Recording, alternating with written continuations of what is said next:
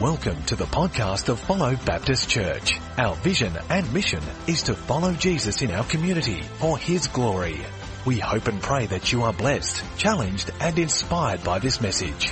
For more information on Follow Church, you can visit our website at www.followchurch.com.au.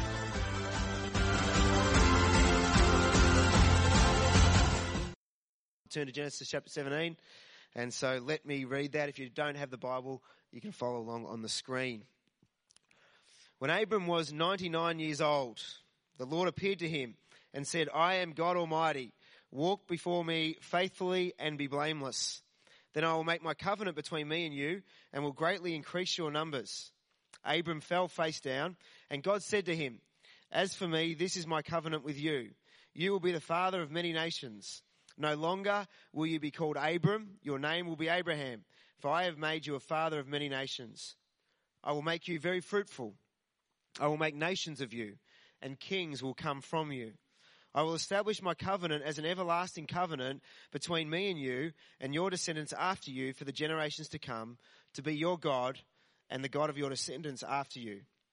The whole land of Canaan, where you now reside as a foreigner, I will give you as an everlasting possession to you and your descendants after you. I will be their God. Then God said to Abraham, As for you, you must keep my covenant, you and your descendants after you and the generations to come. This is my covenant with you and your descendants after you, the covenant you are to keep. Every male among you shall be circumcised. You are to undergo circumcision, and it will be the sign of the covenant between me and you.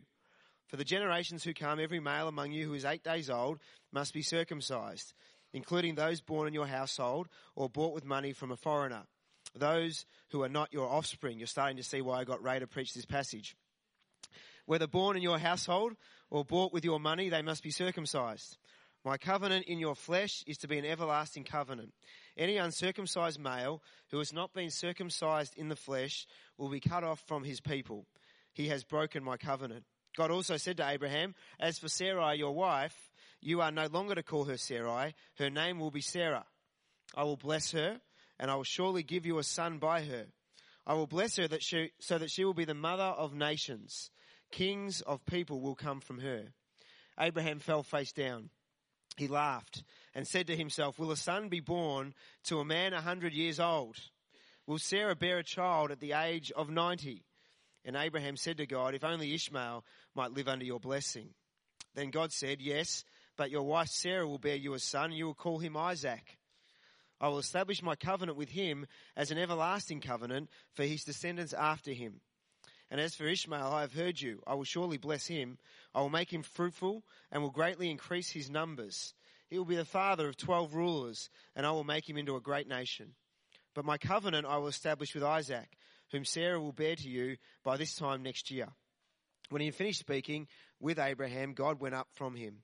On that very day, Abraham took his son Ishmael and all those born in the household or bought with his money, every male in his household, and circumcised them as God told him. Abraham was 99 years old when he was circumcised, and his son Ishmael was 13. Abraham and his son Ishmael were both circumcised on that very day, and every male in Abraham's household, including those born in his household or bought from a foreigner, was circumcised with him. Our second reading is from Colossians chapter 2, verses 6 to 17. So then, just as you received Christ Jesus as Lord, continue to live your lives in him, rooted and built up in him, strengthened in the faith as you were taught, and overflowing with thankfulness. See to it that no one takes you captive through hollow and deceptive philosophy, which depends on human tradition and the elemental spiritual forces of this world, rather than on Christ. For in Christ, all the fullness of the deity lives in bodily form, and in Christ you have been brought to fullness. He is the head over every power and authority. In him you are also circumcised with a circumcision not performed by human hands. Your whole self, ruled by the flesh, was put off when you were circumcised by Christ, having been buried with him in baptism, in which you were also raised with him through your faith in the working of God who raised him from the dead. When you were dead in your sins and in the uncircumcision of your flesh, God made you alive with Christ. He forgave us all of our sins, having cancelled the charge of our legal indebtedness, which stood against us and condemned us. He has taken it away, nailing it to the cross. And having disarmed the powers and authorities, he made a public spectacle of them, triumphing them over them by the cross. Therefore, do not let anyone judge you by what you eat or drink, or with regard to a religious festival, a new moon celebration, or a Sabbath day. These are a shadow of the things that were to come. The reality, however, is found in Christ. Thanks, Pastor Luke. Appreciate that. Great to see everyone here this morning. If you're visiting with us, great to see you as well. My name is Ray Gunton. I'm one of the leaders or the elders in the church, and it's a privilege and a joy to see what the Lord is doing and has done in our congregation here over the past 18 months or so. What a great family church to be a part of. I could only dream and pray of what the Lord has done here. I've got a job. I'm not a paid part of this work. I volunteer my life and time, and I really believe what the Lord's doing here, and encourage you to join us. If you're looking for a church, this is a great place to be. Great elders. Mick, not because I'm there, I'm referring to the other guys. Diverse group of men. We have robust discussions around theology, doctrine, church issues, church matters, but there's such great unity. We come from different backgrounds, different perspectives, and we always leave just feeling united and encouraged, and blessing to be a part of a great team and crew. And so I do encourage you to be a part of the work of the Lord here. Genesis 17. I did feel a little set up. I was just going to bring a knife and a stone and ask all the men to line up this morning. I thought, Pastor Luke, let me preach the next chapter. You can do this one, you know. I'm a volunteer. Surely you shouldn't have to cop the whole chapter on circumcision. As I was praying through it, thinking about it and considering it, I tell you, it dawned on me how much Jewish theology, truth, right through the heart of Judaism is here, and so many wonderful truths. And I needed to narrow it down with the time allotted and just preach what I felt the Lord wanted me to communicate to us as a family, as his body here in Officer. So that's what I'm going to endeavour to do. But if you've been with us, you'd know that we've been journeying through this great book, the book of Genesis, specifically focusing on the life of this great character of the Old Testament, Abraham. We've been looking at his story for some time, not simply because we want to look at history or read some details in the Old Testament, but what we see here is that there's great New Testament church truth for us today that are located in this person's life, in this man's life, in this book in the Bible. And I think you would have noticed with me at least two shocking things in this text. First shocking thing, I think we would all agree, and if we don't agree, then we need to take our church glasses off for a moment and read the Bible as it were for the first time. This shocking truth where it says, Abraham, you and your wife, Sarah, are going to have a baby. Now, this guy is 99 years of age. Sarah is 90. That's pretty unbelievable stuff. That's a shocking truth. If that doesn't shock you, this should shock you. Abraham, this is going to be the sign of this covenant. You are to be circumcised. Now, you guys all look too passive and relaxed about that for me. This is, can I take you back 4,000 years? This is not the time of razor blades and, Swiss Army sharp knives. We're talking about a blunt rock and a hard stone, guys. Guys are crossing their legs. Come on, you've got to read this and be shocked. And if that doesn't shock you as an older gentleman, what about telling your 13-year-old son, come over here as you pull out that blunt rock? Are you getting shocked yet?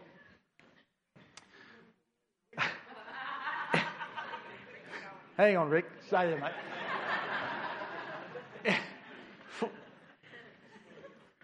43 years of my life, there's been a number of things that have shocked me over time.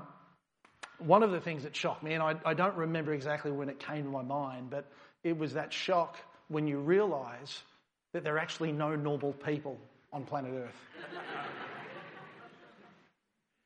Have you ever noticed that? You look at somebody from the distance and you think, they just seem to be together, they just seem so normal, how could I ever speak to them? And if you ever take the time to chat with them and speak to them, you realise they have a crazy story. That they've got a crazy uncle who lives up in the Dandenongs with a funny beard and funny hair, and you think, gee, this is normal. We all are not normal. What's that saying? Everyone's normal until you get to know them. Recently, sadly, we had an act of terror, which is becoming all too common in Manchester.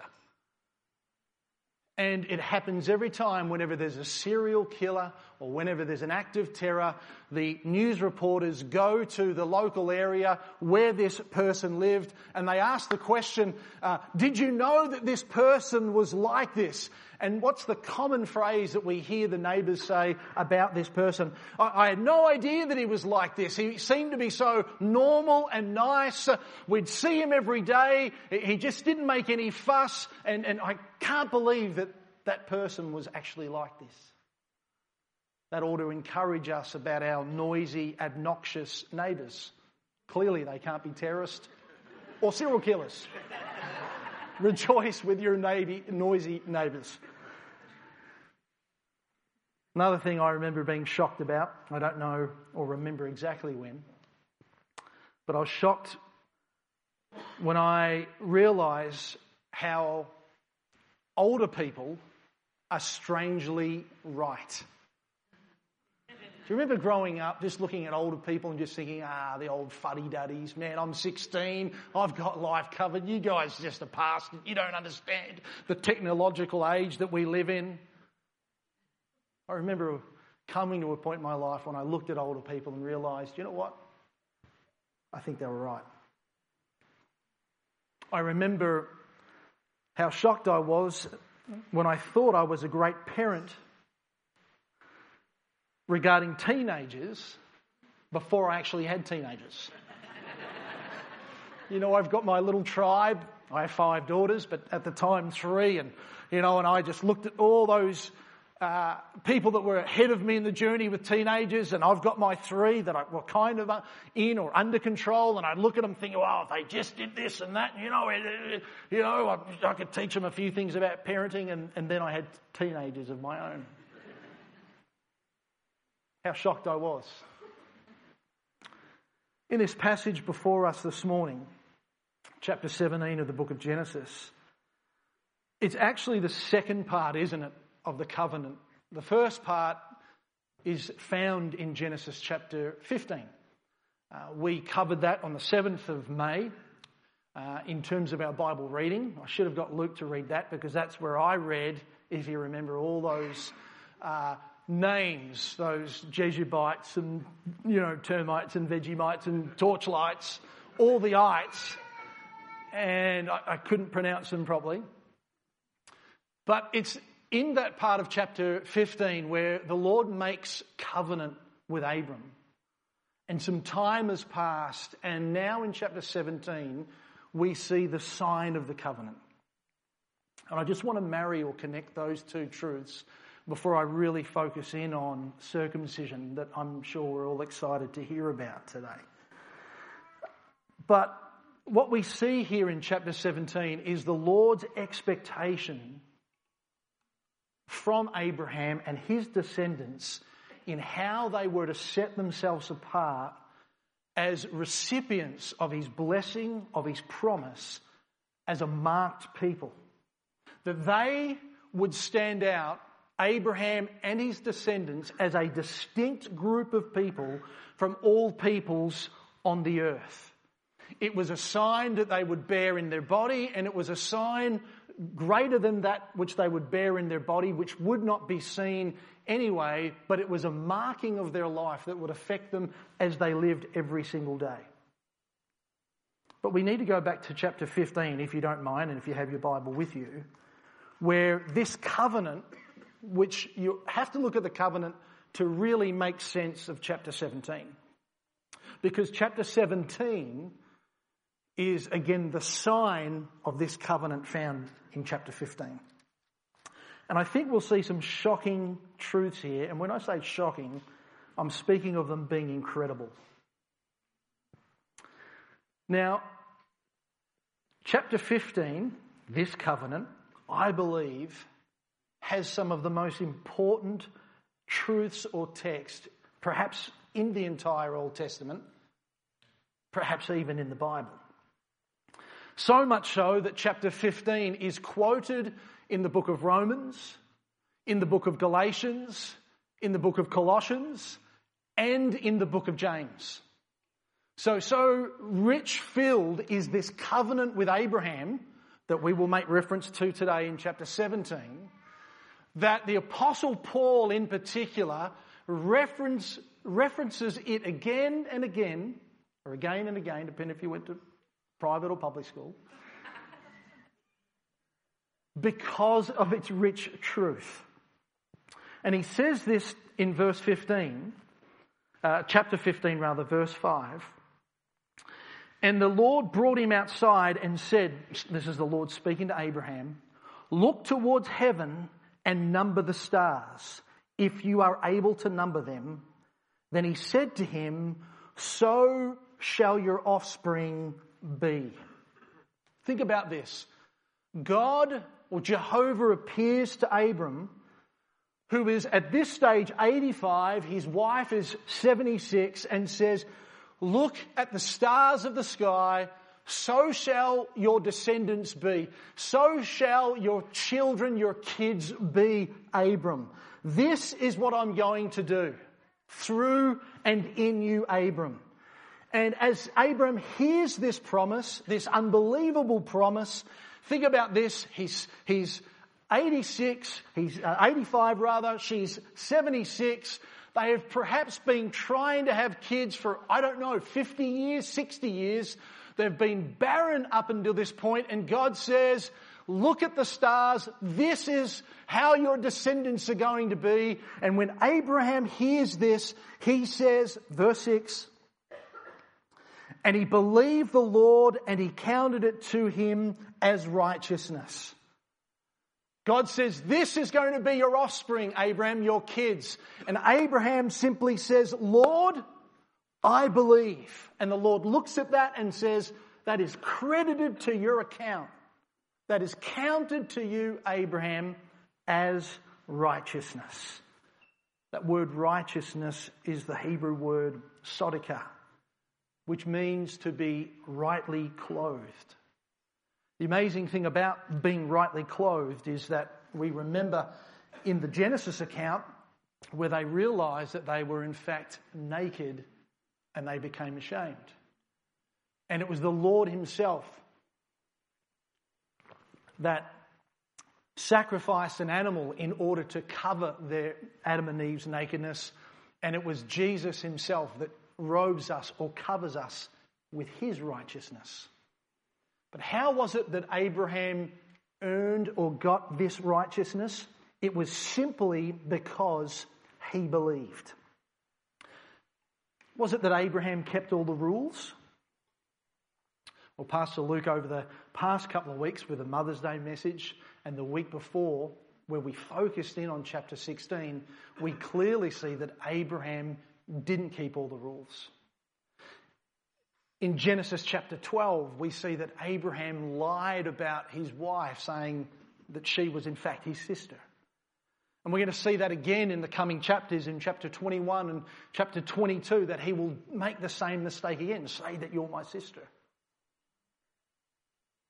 How was it that the Lord credited Abraham as being righteous? Was it that he kept all the rules? No. Was it because he ate all the right food? Paleo, kale only, kosher? No. Was it because he donated a kidney to a handicapped person in the Philippines? No. Was it because he had a beard and they're cool today? Fear the beard. No. Was it because he climbed Mount Dandenong via the 1,000 steps whilst only wearing a pair of shorts in the winter weather, stayed out all night, prayed until he was enlightened by God?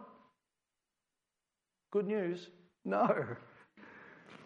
Was it because he carried a King James Version Bible, red letter edition, 12 by 14 under the arm, walked to the front row of the church?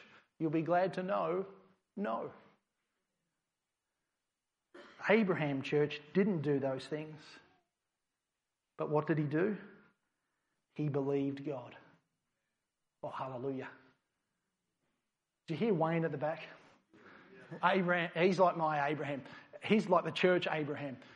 You know why? Because that word believed in the Hebrew is the word amen.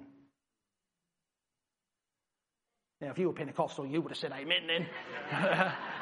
Well, we are follow, so at least can we get a smile? Abraham, how did... This is the New Testament, church, before the New Testament. Some of us should get excited. Some of us that have been brought up in church and we've been browbeaten in our mind about church being filled with all of these rules and regulations and having to keep this and having to keep that in order to please God, and this robotic motion of serving God. Here it is.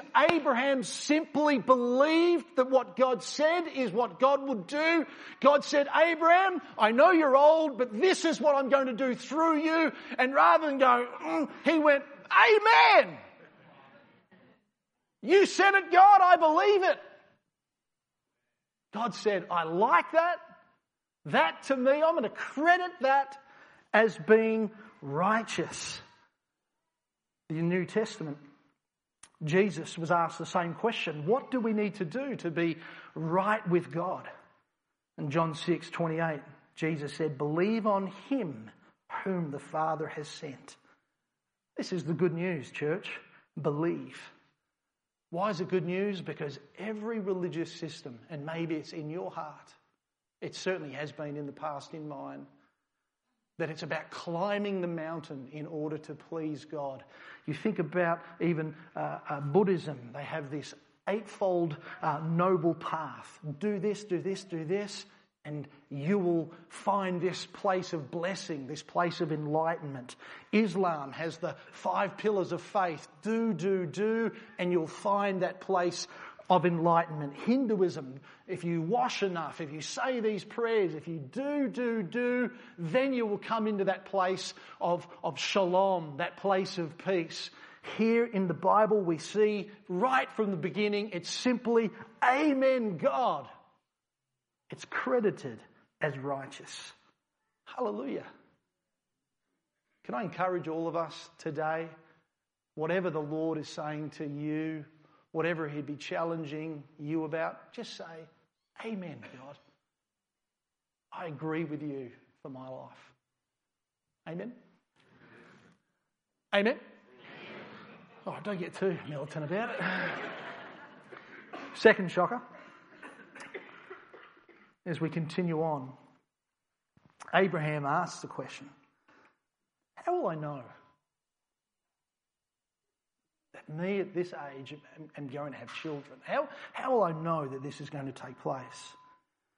And he said to him in verse 8, O Lord, how will I know that I shall possess it? And he said to him, bring me a heifer, 3 years old, a female goat, 3 years old, a ram, 3 years old, a turtle dove, a young pigeon. And he brought these, he cut them in half and laid each half over against the other. But he did not cut the birds in half. And when the birds of prey came down on the carcasses, Abraham drove them away.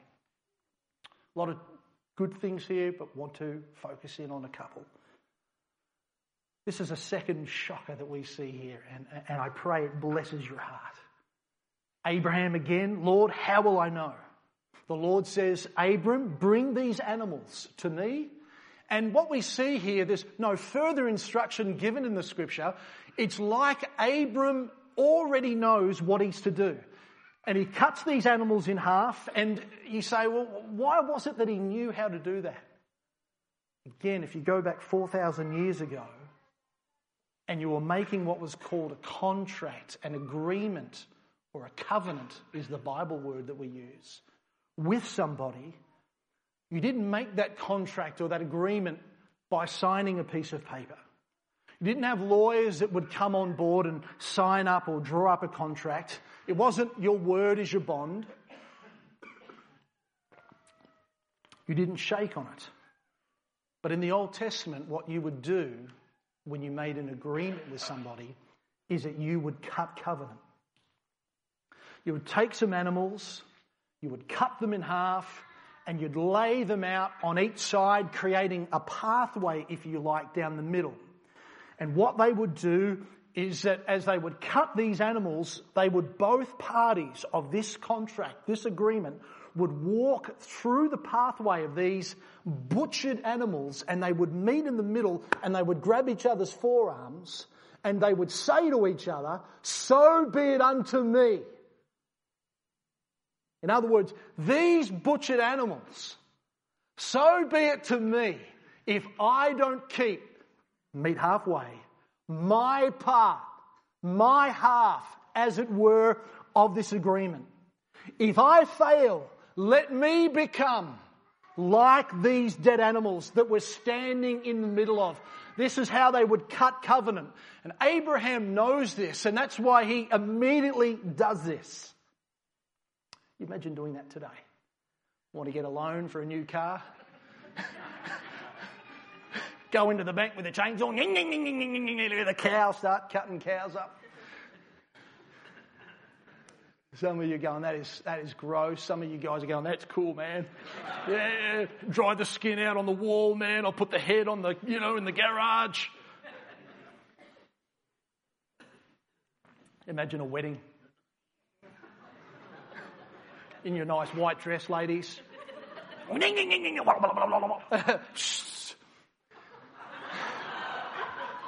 Think about it. It'd be a good commitment. Either stay faithful or Texas Chainsaw Massacre, As I said, I'm only a volunteer here. I'm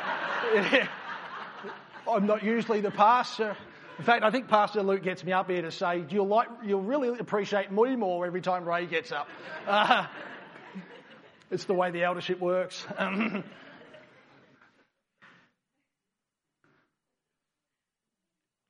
First time a few of you said, amen.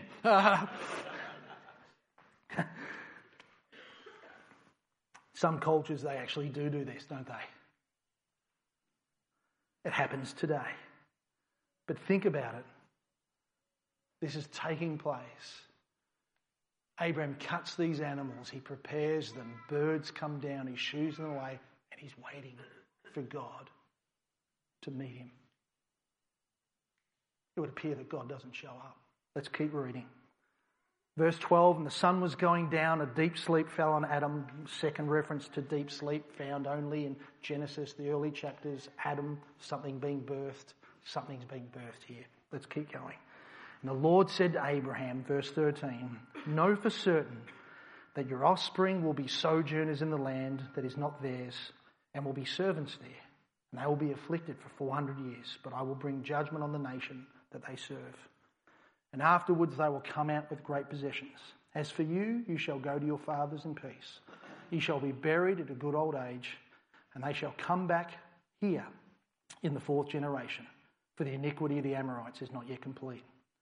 Listen to this, verse 17. When the sun had gone down and it was dark, behold, a smoking fire pot and a flaming torch passed between these pieces. And on that day the Lord made covenant with Abram, saying, to your offspring I give this land from the river of Egypt to the great river, the river Euphrates. So what we see here is Abraham cuts these animals in half. He's working. He falls asleep. While he's sleeping, God appears with a flaming torch in this hot pot, if you like. a smoking fire pot.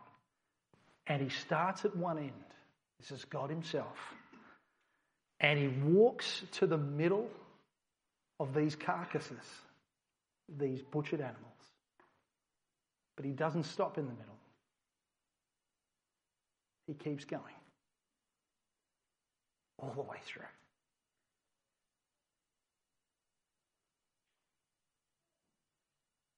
That's not how covenant works. You meet me in the middle. And yet we see God going the entire journey. Goes the whole way.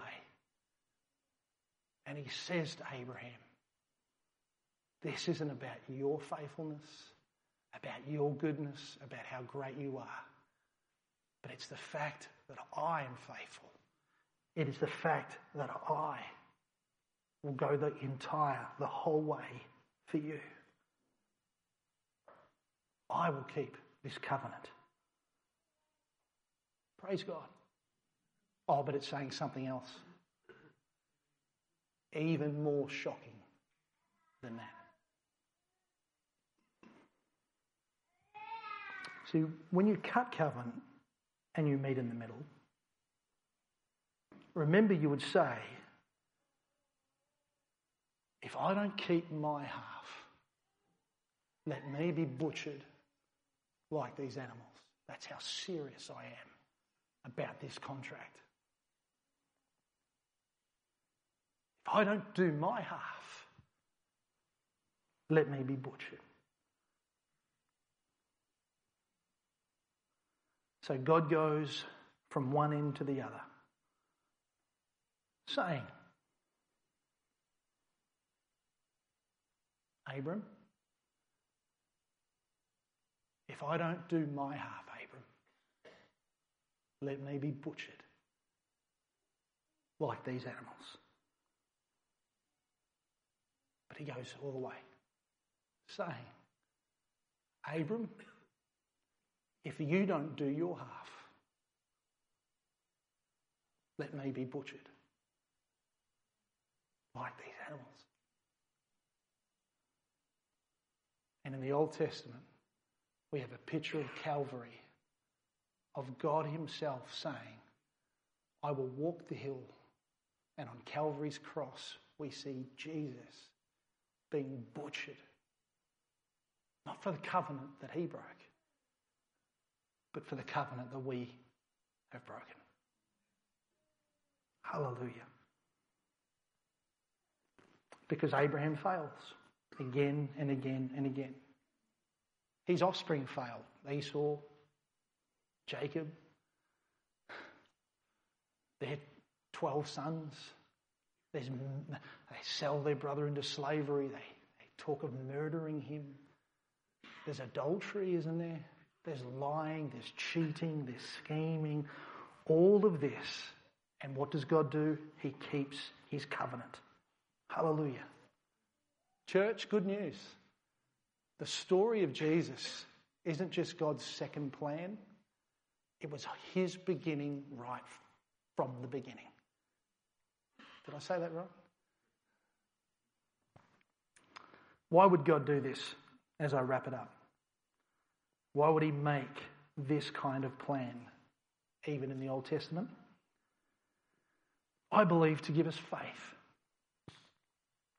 Too often we can read this book simply looking for mentors. What about David? What about Abraham? What about Peter? What about Paul? All of these are men, and like men today, people will let you down. Keep your eyes on Jesus, the author and the finisher of our faith.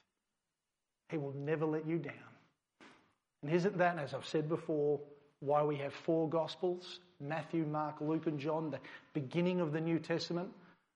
Every other book we get once, but the story of Jesus we are given it 4 times because you just can't get enough. Jesus, Jesus, Jesus, Jesus. You look to me, if you look to men, you may falter and you may struggle. Put your faith in him and you will go from strength to strength. Hallelujah. Philippians 1:6, He who has begun a good work in you will complete it. He's not going to stop halfway. Jude 24, to him who is able to keep you from falling and to present you faultless on that day, to him be all the glory. John 10:28, I have you in the palm of my hand, and no one shall be able to snatch you out. Jesus says. Not only faith, but this truth is here also to give us hope. Because like Abraham, from time to time, we will all fail. If you live long enough, you're going to make a mistake. So sometimes we can live our life, we can come to church heavy-hearted, feeling quite condemned, thinking that God's looking at us thinking, I can't believe that such and such has done that again. This can begin to live our life as if God is simply tolerating us, but that he doesn't really, really love us. God's just going to get fed up with us one day. He can't be fed up. He's already up. Sometimes I feel like when people say to me, and again, I feel like just saying them to make them perhaps snap out of it. No, you're right. Actually, in fact, the Lord spoke to me then and say, he's had enough of you. You need to leave now. In fact, give me your Bible. You're not to read that ever again. Off you go. That's not going to happen. And I think as parents, we should reflect on our own children to know that the Lord, a perfect Father, if we love our kids, this is what Jesus says as well, how much more does our Heavenly Father love us? Let's not use our earthly fathers that maybe we've brought up in a way like me. I didn't have a dad for a good part of my life, where you grow up and you think, if he's anything like my dad, I don't want to know him. Can I tell you, our Heavenly Father is perfect in his love towards all of us. Isn't it amazing when you see new babies that are born and they grow up through the toddler years? Facebook, everyone puts pictures, and often you'll see a picture of a potty, and there's a poo in the potty. And they're like, yes, there's a poo. It's exciting. They did wee-wees. Oh, well, come on, if you're a parent, you know it's exciting. No more nappies. They cost a lot of money. How much does the Lord rejoice in us? We still have one that comes into our bed from time to time. I'm not going to name names. But I don't know about you, but it's like when the child comes into the bed from time to time, they don't want to lay, like vertical. They want to do the H thing. I want to touch mummy and touch daddy, and it's like they're playing Twister in the bed, and all you want to do is get some sleep. We don't wake up in the year, you have a bad sleep, the kids are snuggling in, touching, playing with hair, and you're just thinking, you don't love them any less. You don't say, listen, you stay in the corner until I forgive you for last night. You love them. Zephaniah 3:17, Jehovah thy God is in the midst, a mighty one will save. He will rejoice over you with joy. He will rest in you with love. Great truth in there. And he will joy over you with singing. Think about that. When the Lord sees you arise in the morning, he joys over you with a song. That's amazing to me.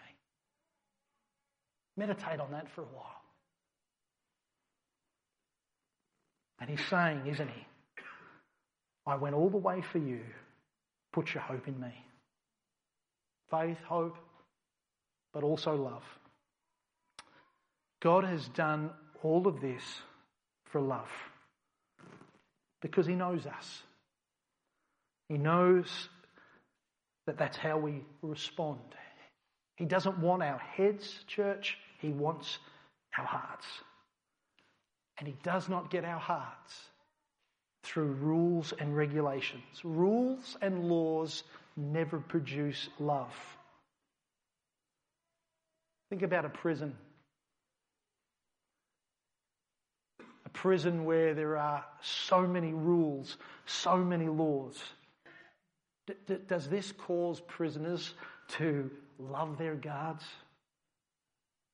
See them walk up to the prison guard, covered in, tattoos and big and angry, and just start crying. Thank you so much for all the rules we have here. I realise they're for my safety and my betterment. I love you. I just wanted to appreciate you today. I'm telling you now, in prison it doesn't happen. You say, well, I haven't been to prison. I'm not sure what you're talking about, Mr. Gunton. All right, think about when a policeman pulls you over with maybe a laser or something on the side of the road and you get a ticket for speeding. How do you feel when that police officer hands you that piece of paper? If you don't know what that feels like, ask Ray Granger. He'll tell you. He'll tell you what that's like. If you don't want to ask him, you can ask Rowan Walker. How do you feel when that copper hands you that speeding fine of $389? Do you just look at him through the window and say, thank you so much for that ticket? Thank you. The rules are to preserve public safety within the community, and I'm just so grateful that you are concerned about my safety in this car. Enough to slow me down. No, what about him? What about him? You got me with him. He's still going. Well, you chased him. What about the real crooks, eh? What about the real, spending time giving us tickets, good people. What about the real crooks out there? Get them. Right? Now, I haven't given a ticket out in a long time, but I remember that's what it was like. What I'm saying is this. Laws don't lead to love. You know what leads to love? We love him because he first loved us. Luke 7:47, to whom much is forgiven, that person loves much. When you see, like we see here in Genesis 15, God's precious covenant, believe, amen, righteous, I will go the whole way for you. As that grips your heart, Paul says in 2 Corinthians chapter 5 verse 14, doesn't he? He says, it's the love of God that compels me. Paul says the reason that I preach, the reason I'm willing to live this life, not a prosperous life, not a worldly life, it's not because this is my career.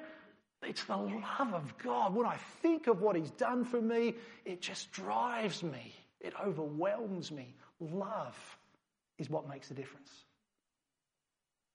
That brings us to circumcision. Very quickly. Surely we didn't want to spend too long here. But we must, because we want to be true to Scripture, and it is before us. That's all chapter 15, isn't it? What about chapter 17? A number of amazing things. We see new names in chapter 17. The third El name of God, El Shaddai, Almighty, many-breasted, Shaddai. The name of God saying, I am the sufficient, I am the provider. When you have limitations, I am unlimited. It's the first time we see that Hebrew name for the Lord. Abram becomes Abraham. Sarai becomes Sarah. Exalted father becomes the father of many nations. Princess, some commentators will tell you it means contentious. Then she becomes princess. I don't know, but H, what I do know is the letter H is the name added to Abraham, added to Sarah. It's the fifth letter, 5 fingers, fifth letter in the Bible, biblical numerology. 5 is the number of grace. And you see grace, again given to these people. There's only one person Isaac is meaning laughter. He is there. There's only one person in that chapter that doesn't get a new name, and that's Ishmael. Because that which is flesh is always flesh. But circumcision,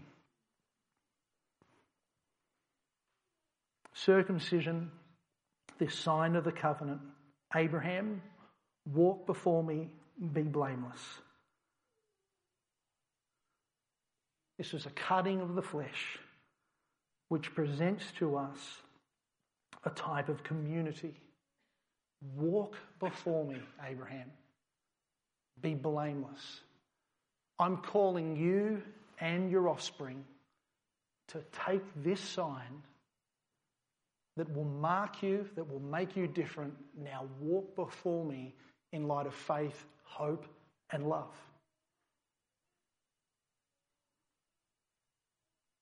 Circumcision has three elements. It's passive in that 8-day-year-old children were to be circumcised. It is active. People that were alive then and there, they were all to be circumcised. And I call it an objective aspect, and that is when you died circumcised. So beyond your life, even in the grave, when you no longer had control, that act, that which took place still affects you for all time and eternity, speaking again of God's love. For kids, circumcision, it's passive. You don't deserve this love, but God says, I'm going to give it to you. It changes us, therefore it's active. And God's love is enduring, even in death. He will not let go of us. Hallelujah.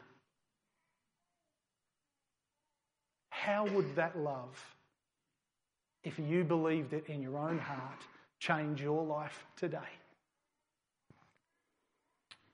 Pastor Luke read Colossians chapter 2, verses 6 through to 17, where we see in the New Testament, it makes it clear, as well as history in the early church, that there is a new sign. Men, you'll be glad to know we no longer have to be circumcised. That bloody sign is gone because the shedding of blood has been completed by Jesus. That sign associated with seed, with reproduction, no longer has currency because Jesus has come. So how do we walk blamelessly or be set apart as a different community? It's through what was on our video. Baptism. It's the deliberate sign that every Christian, child of God, makes, as Jesus did himself, to say, I want to be a part of a community that has an unconditional love, that has an active love because of a God's love that endures forever. He grabs me even in death. I'm marked as a child, as a person that belongs to him. I tell you, you will find, brothers and sisters, identity in knowing that love deep, deep down in your heart. I was reading a story by William H. Williamson, and he says this. A group of ministers were debating the morality of abortion. One of the ministers argues that abortion is justified in some cases because young teenage girls cannot possibly be expected to raise children by themselves. But a black minister, a pastor of a large African American congregation, takes the other side of the question. He says, we have girls, young girls, who have had this happen to them. I have a 14-year-old in my congregation who had a baby last month. We're going to baptise that child next Sunday. He added, do you really think that she's capable of raising a little baby? Another minister asked. Of course not, he replied. No 14-year-old is capable of raising a baby. For that matter, not many 30-year-olds are qualified either. A baby is too difficult for any one person to raise by herself. So what do you do with the babies? They asked. Well, we baptise them so that we can raise them together. And in case of that 14-year-old, we have given her baby to a retired couple who have enough time and enough wisdom to raise children. And they can raise the mama along with her baby. That's how we do it. Here we see the gospel fully embodied, if you like, in a community that is so transformed by Scripture that they say, let's be a community that cares for one another. He says this, community, the congregation's assumption of responsibility for a pregnant teenager. The cross, the young girl's endurance of shame and the physical difficulty of pregnancy, along with the retired couple's sacrifice of their peace and freedom for the sake of the helpless child. New creation, the promise of baptism, a sign that the destructive power of the world is broken and that the child received grace, the grace of God and hope for the future. There in this microcosm is the ethic of the New Testament. When the community of God's people are living in responsible obedience to God's word, we will find again and again such grace-filled links between the story of Scripture and its performance in our midst. Hallelujah. That is circumcision of our hearts today in baptism. It's not a ritual, but it is people that have been transformed by the cross of faith, hope and love that are wanting to live out the gospel kingdom every day in the community in which we live. May God bless his word to our hearts. Why don't we pray as the band comes? Jesus, this day, I pray that those of us that have been immersed in the gospel story all of our life, to the degree, Lord, that maybe the gospel has lost its freshness, its amazing grace, may we see today afresh your love, your sacrifice, and may we all say amen to you. May we see afresh that you are the way, the truth and the life, and may your love truly transform us. May we be a community here at Follow that don't simply gather Sunday by Sunday, but may we be involved in one another's lives in a way that displays your love, care, grace and service one to another. May we be committed to this covenant today. Pray and ask it in Jesus' name. Amen.